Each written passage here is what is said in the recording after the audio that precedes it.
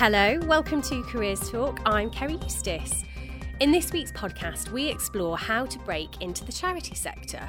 Returning to our How I Broke Into series, we'll be speaking to a group of new recruits to hear all about the trends and requirements and indeed internships needed to get a paid job in the not-for-profit sector. Plus, we'll be asking a junior staffer at Amnesty International what's it like working for a huge NGO. And Dear Julian returns with some advice for a job seeker caught in the no experience, no job, no experience conundrum. But first, let's run through the careers headlines. Hello to Guardian Professionals Head of Community Engagement, Harriet Minter, and Eliza Anyangwe, who's our Community Coordinator for the Guardian's Higher Education Network. Hello. Hello. Hiya. How are you? Very well, thank you. Thanks for joining us. Eliza, I think you've got going to kick us off this week with a story about graduate expectations. I am, and the story I have is based on a report called Great Expectations Managing Generation Y. And it surveyed 1,200 graduates and nearly 700 managers and found that there was a disconnect between what managers think they should be offering to first-time employees, newly qualified graduates, and what graduates expect. It revealed that graduates are fiercely ambitious and wanted jobs that were quite competitively paid. They expected very different things to what their managers were offering in terms of promotion, and the relationship with their managers was supposed to be a lot more cordial than managers actually expect. So 56% of graduates expect their manager to be a coach or a mentor. 21% expect them to be a friend. And while most bosses feel they're providing this role, graduates seem to disagree. And I'm not sure if anyone has any advice as to how you manage that conflict of expectations. So I kind of think one of the things that I think is quite interesting in that survey is that graduates think their manager is going to be a coach or a mentee. And the simple fact is that most managers probably don't have time to do that. And there are kind of two ways around that. One is to try and go and find somebody else within your organisation who's happy to take that on a more formal basis and is happy to be a sort of mentor for you. And the other one is to actually sit down and think, it's very easy to think I could do your job better when it comes to your boss. And I'm sure that at some point everyone has thought that about their boss. I'm sure I think it. Please don't fire me, boss. And but actually, you've got to realise that you're there to learn from them. They've been doing it for years. They've got a host of experience. If they're not doing something the way you would do it, there's probably a reason for that. And I think there's probably quite a lot to be said for making sure that as much as you're trying to improve yourself and develop yourself, you're also seeing what else other people are doing and how they're doing it and making sure you learn from them. That's brilliant advice. Thanks. Okay, my story is based on a blog we had on the careers site from James Callender, and he's the managing director of a recruitment consultancy called Fresh Minds Talent. And he was outlining some of the trends and faux pas that he'd noticed coming through from the graduates that, the recent cohort of graduates that kind of job seeking. And there's some interesting stuff that you can kind of learn from here. And I think the expectation story might come in. So he says one of the things that they've noticed is more and more candidates are sending hard copies of their CVs on really fancy, expensive headed paper. He's seen some fancy envelopes and very glittery stationery, apparently. So, creative applications. Also, lots of people have been actually coming into the office themselves and delivering their CV by hand. To make themselves sort of more memorable and put a face to the name. He's also witnessed a number of parents calling on the behalf of graduates, inquiring about vacancies and about what they need to do. I don't know if that's something Julian talks about a lot, that graduates tend to not use the phone as much as they perhaps should. So maybe this is a warning. Pick up the phone yourself. But the faux pas of this story were my favourite, and I love a bit of careers gossip. So he's seeing a lot of fibs at the moment. He said they had one candidate who completely invented the last company that they claimed they worked for, right down to the address and the name of the employer. And they Googled this company, and they, it was an unfamiliar name. Recruitment consultants know the market, they know the employers. So if you're coming up with, not a made-up company limited, and they Google you, you got found out. And he says this is the evidence evidence we needed not to provide her with an interview. I'm like, oh, so creative. What are you talking about? They've also had candidates ringing people with their at their targeted organisation, trying to get information, posing as somebody that they're not. So, pretending to be a client or a freelance journalist to dig up some dirt on their selection and interview processes. But somebody perhaps needs to go into journalism rather than working for a management consultancy or something, I think there. And also some of the social media faux pas that are coming through. And we're telling everybody all the time to use it and sort of check out who you're going to be interviewed by. But, the information that you find out about a person, you don't have to reveal that you know everything about them. So there was another candidate who found his interviewer on a Facebook page and saw that their hobbies included cheerleading and baking. So, they go along to their interview, and when they ask them a bit about themselves, personally, they were like, oh yeah, I'm really into cheerleading and baking. At this point, the interviewer gets very freaked out and thinking, what is this, a coincidence, or am I being stalked here? And it might be, it's funny to us, but actually it was very obvious to the interviewer, and they were a bit freaked out. And there was another one, on Twitter, you might say, I'm here, or you can check in. There was another candidate who actually went to the place where the person that they were trying to impress was. So again, maybe avoid stalking in the job-seeking stakes. Maybe. Yeah, I think that's excellent advice. Stalking is not job-seeking. Job t-shirt. Yeah. So my story this week, obviously we probably couldn't let this week go past without something on the news of the world and the phone hacking scandal, so we have shoehorned it into the career sector. And that's actually on the fact that News of the World have all, as you know, News of the World's closed and all the staff who work there are now out of a job. So we've got lots of people out there job seeking, and there's been a bit in the press about how they might potentially sue for stigma damage. So that's the idea that their career has been damaged by working for an organisation which has been involved in all this scandal. So I actually did a bit of research into this, because given our financial situation at the moment, it's quite possible that at some point you're going to work for a company which does actually go bust, or which ends up in the press. And it's how do you deal with that, and how do you deal with perhaps the stigma it leaves on your resume. And I found some quite good experience from the Wall Street Journal. I wrote an article actually a few years ago, but some relevant points in it, which is, one, if you're a job seeker coming out of a company that's been in trouble, you've got to be more proactive than the other job seekers. So you can't apply for jobs. You've got to find companies that you want to work for and get in touch with them and start a conversation. First thing I said is be upfront about it. Don't try and dismiss the issue. Don't try and pretend it didn't happen. Talk about your experiences of working in a company where perhaps you've had to deal with bad media coverage, or you've had to deal with uncertain finances. How has that affected you, and how has it made you a better employee? What have you learnt from it? Hopefully not to hack people's phones and things like that. And presumably you need to have something prepared because you're going to get asked questions about it, aren't you? Absolutely. Particularly if you've been in the press, there's no way that it's not going to come up in a job interview. You've got to make sure that you disassociate yourself from it, but without pretending that it didn't happen. So I think, all experiences, good or bad, we learn something from. So talk about what you've learned from it and what you would do differently, and maybe what you've learned about the sort of company you now want to work for. And that's the other thing they say, is make sure you kind of give a bit of flattery to the new company. You say how much better you think it's going to be working for them than it was working for your old employer. Nobody wants to be seen to be dissing their old employer, but make sure that you've fully researched exactly what it is you love about this new company and how different it's going to be from your old company, and that you can articulate that. Interesting. Thanks very much.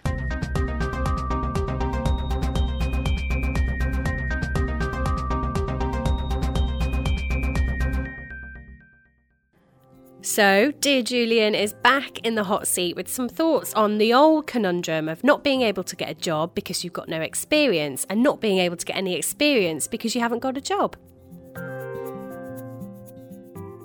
It's very nice to be back after a few weeks' break. A problem that we're talking about today is from someone called Risley, who's stuck in a vicious circle where they've got no experience, they can't get a job, and they can't get a job because they haven't got any experience.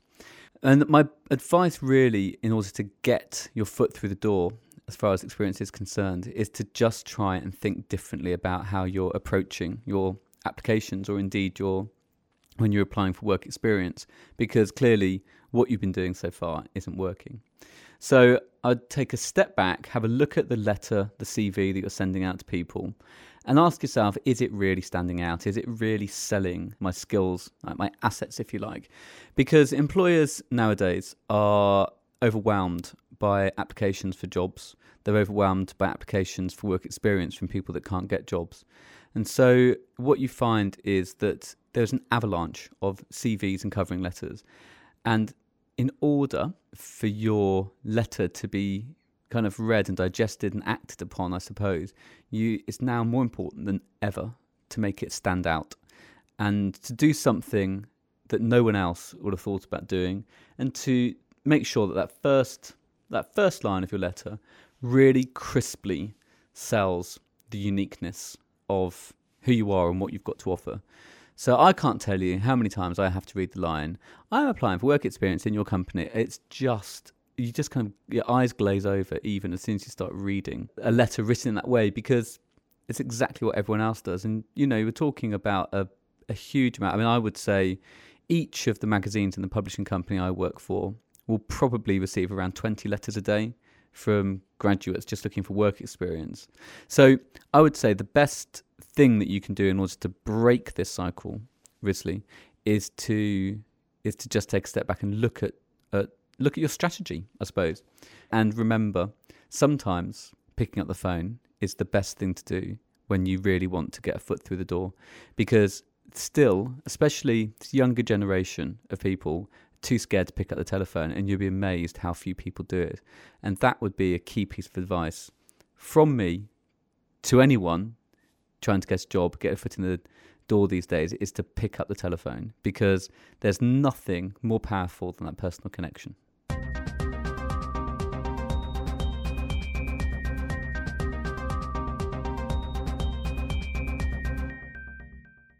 That was Julian Lindley, Creative Director at Bauer. So, to our main discussion, whether it's been via a graduate training scheme, an internship, or just storming a charity's office brandishing a CV and a dissertation, our next guests have all recently taken their first steps into a career helping others. We're joined by a graduate panel. We've got Anna Martindale, who's fundraising and communications intern at the Cleft Lip and Palate Association. Rhiannon Bates, assistant PR officer at conservation charity The Woodland Trust. And Robbie Cowbury, who's a graduate trainee at the Stroke Association. Hello, everyone. Hello. Thanks for coming into the studio. Just to start off, I want you all to give us a flavour of what your jobs are like and what it's like working for your charity. So, Robbie, why don't you start? So I am a graduate trainee, and it's basically project management.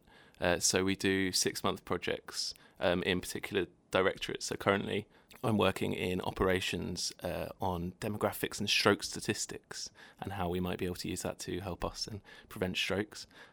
Previously I was working in volunteering in one of our regional offices.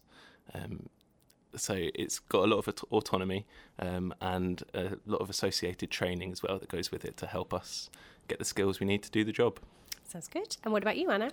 Well, I work for a tiny charity, the Cleft Lip and Palate Association. There's 6.5 employees. And 6.5. Yeah, 6.5. And I'm one of them. And I'm a fundraising communications intern. And basically, I get to do a little bit of everything. So I look after a lot of fundraisers. I do trusts, I do articles, I do loads and loads of different things. And because there's so few people, it's not very specialised. And so if there's a job that comes up they think I might be interested in, they're very happy to let me get on with it. So I do get to have like a huge range of experiences. And what about you, Rhiannon? Tell us a bit about your role. Mine isn't a graduate or an internship. It's an actual role within the company that's now permanent.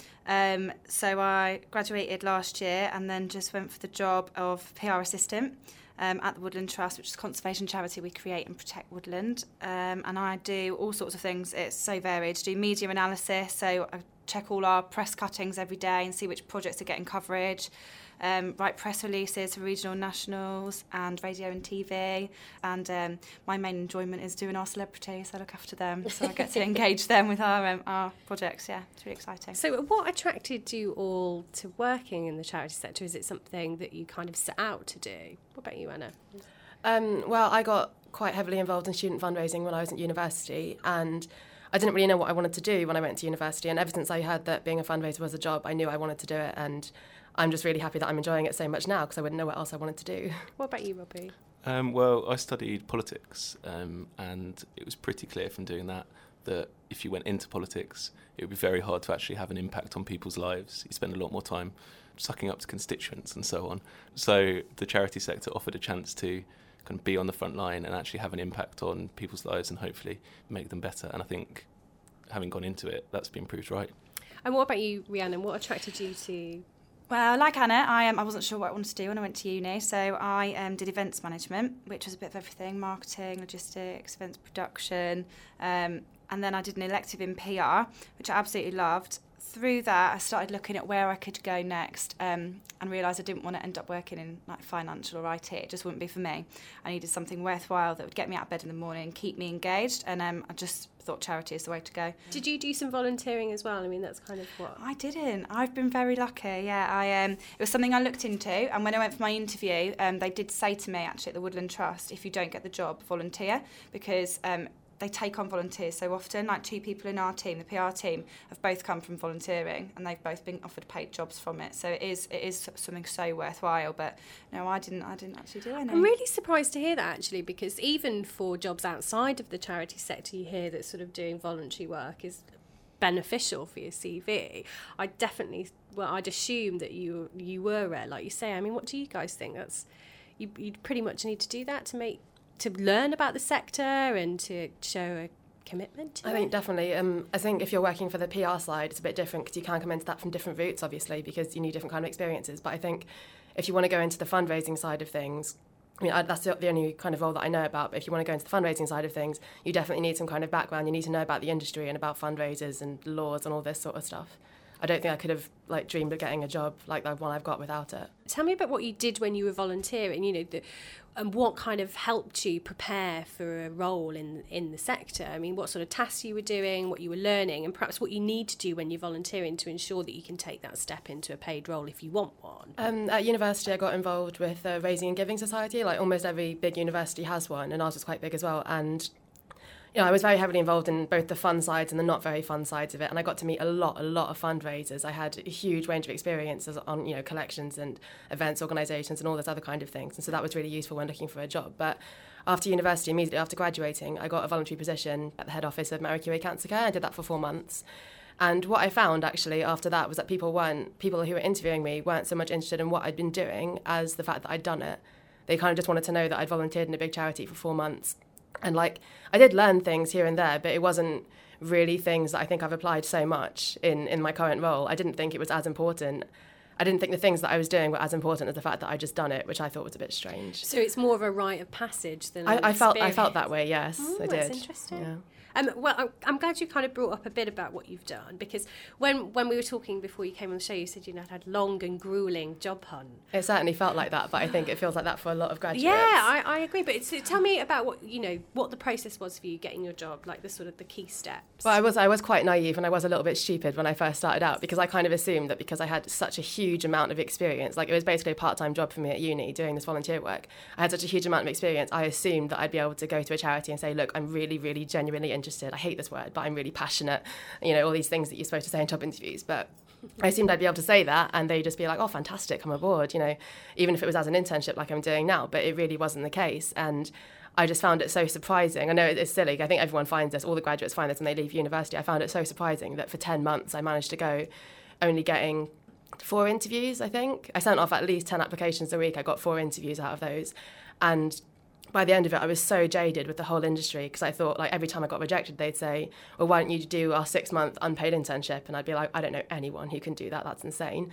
But by the end of it, I was so jaded with the industry that I thought, I'm going to do one last round of applications and then that's it. And I was just incredibly lucky to get the position that I'm in now from those applications. Otherwise, I would have just kind of ignored this industry for a few years and gone on to just do random office work, because even though I wasn't interested in that, I thought that'll get me back into the industry that I really care about. What about you, Rhiannon? How did you get your job at the Woodland Trust? Okay, so I started out by just scouring the internet, as most graduates do when they finish. Just applied. Did some more research into what I thought I would want to go into, which one I found the charity sector as the most appealing.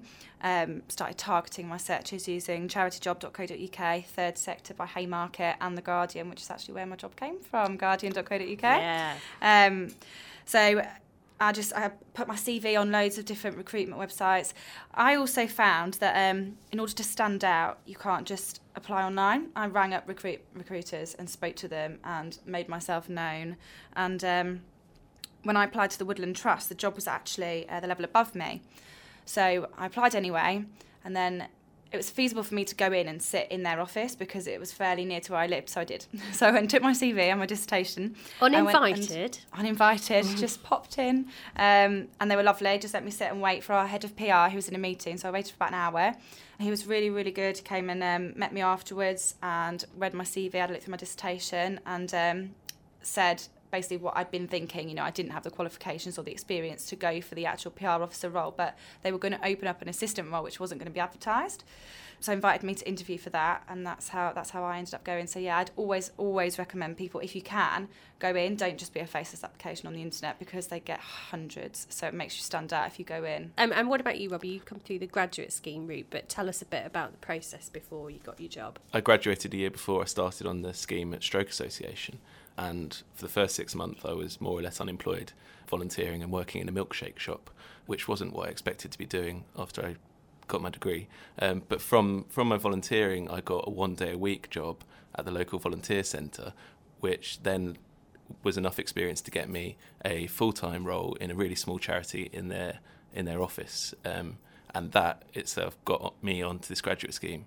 And I think was the experience that was able to help me stand out from everyone else applying. When you leave university, you think you can go out and you can get that great job. You've got your degree, you're ready to go, and actually your expectations are probably a lot higher than what's available. And so maybe you do have to lower your sights a little bit and start out with something on the ladder to move on up.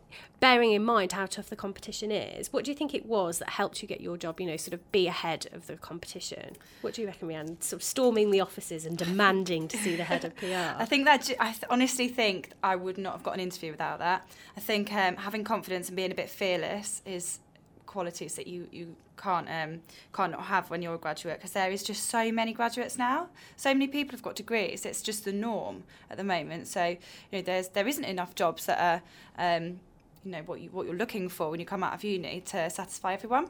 It's about being able to show that you are proactive and that you're going after these jobs, and that's what calling up is. And if you can show that through other things you're doing, such as volunteering as well, and that's what it is. You can show that you're not just applying for a job, that you really want to do it and you're pushing to do it regardless of whether you've actually being paid or not. And what about you, Anna? What was I absolutely agree with both of you. I mean, I kind of wish that I'd had that proactivity when I first started out to kind of really put myself out there. But again, like I said, I didn't think it would be that hard.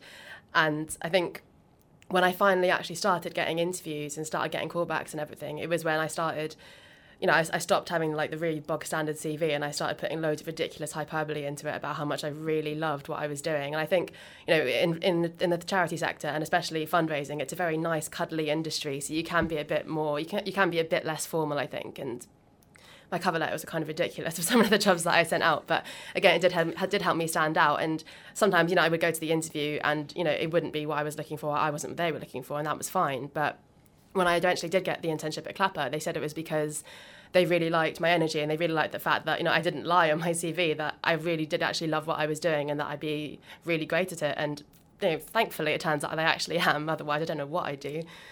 I don't know if I'm just being a jobs nerd, but I really want to see that covering letter now. What exactly you were saying. But I think that's interesting because you kind of just give us some insight into what the charity sector wants, whether it is you're sort of saying that fundraising is a bit cuddly. I mean, what other sort of trends or kind of nuances to charity sector do you think applicants need to know about, and you being on the inside know about now? I think one of the key things for Stroke at least is to understand their values and what it is they're trying to do. Charities aren't just trying to make money. Charities are there to do a charitable purpose. And if you're applying for one, you really have to understand what that is and how they go about it and what the values are that inform how they're going to achieve those goals. You don't just go for things that you think you'd be really personally interested in, because I think especially in the third sector, they're all really worthwhile causes. And I think no matter what you do, you'll be able to go into it and you'll be able to see how valuable it is.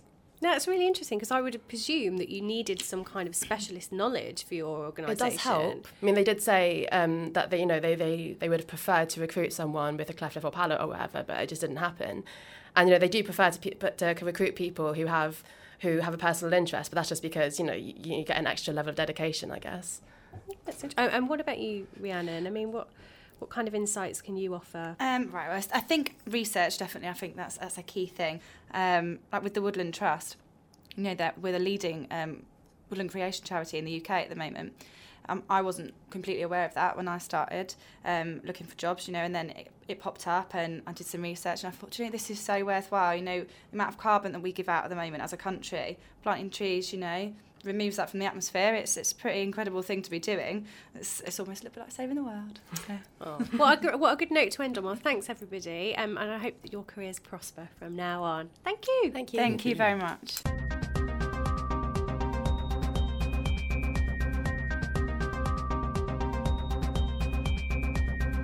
Thanks again to Rhiannon, Anna and Robbie.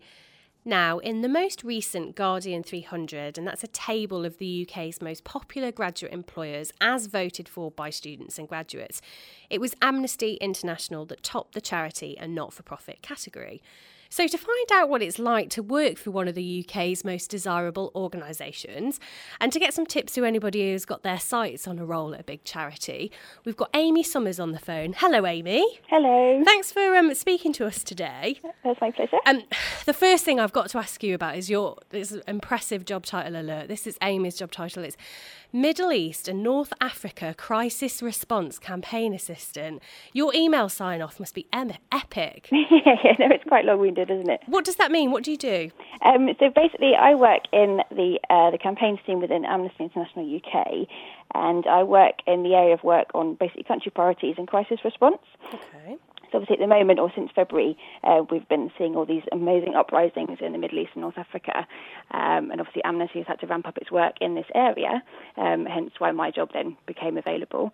So I'm working on our crisis response, specifically in the Middle East and North Africa region. Now that's interesting. So can vacancies be affected by things that are going on in the areas where Amnesty is working then? Oh, definitely. I mean, with our crisis response work, it can be ramped up or ramped down depending on what's going on. Obviously, at the moment, we're in quite a long-term crisis response mode with everything that's been happening in the Middle East and North Africa. Now, I mentioned that Amnesty was voted the most popular charity employer. I mean, what do you think it takes to get a job there? It must be pretty competitive. I think so, yeah. I mean, most people in the building will obviously have been to university. A lot of people have their postgraduate degrees and masters and things like that.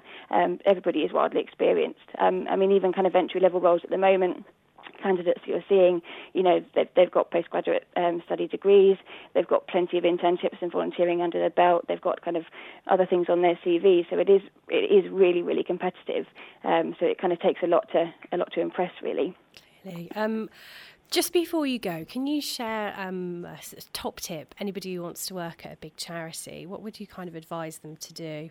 I would definitely say, whilst they're at university, kind of build up your skills and experience. So perhaps join a local Amnesty group or a student group. We've got a massive kind of network of students across the UK. The other thing I probably would say is that whilst you're at university, perhaps instead of getting a usual kind of bar or waitressing job as your part-time bit of extra money, try and head for something that's a bit more office-based.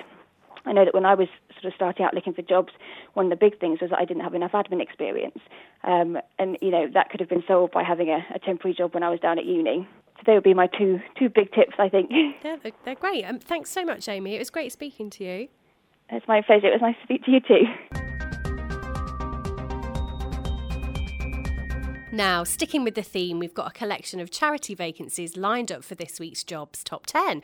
Harriet and Eliza are here to reveal the chart. Straight in at 10, it's a Trust and Foundations fundraising officer via prospectus recruitment. And at 9, it's a Living Landscapes coordinator at Essex Wildlife Trust. While at 8, the RSPB is searching for a learning manager. We've got a volunteering and work experience coordinator role from First Wessex Housing Group at 7. The NSPCC wants a senior practitioner at 6. And at 5, Comic Relief is looking for a senior account manager. The Abbeyfield Kent Society wants an area business manager at 4. Coming in at 3, Charitas is searching for a legacy manager. One from the top at 2, Hand in Hand International is looking for a major donor fundraiser. And this week's numero uno is a face-to-face on-street recruitment coordinator with Amnesty International Ireland. And finally, here's what we've got coming up on the careers site next week. Wednesday, 20th July, working in brand design. Thursday 21st, breaking into charity PR and communications, and on Friday 22nd, a guide to assessment centres. That brings us to the end of the pod. Thanks to our graduate panel, Anna Martindale, Rhiannon Bates and Robbie Cowbury. Also to Amnesty's Amy Summers, Julian Lindy, and of course Eliza Anyangwe and Harriet Minter. Careers Talk was produced by James Crawford. I'm Kerry Eustace. Goodbye.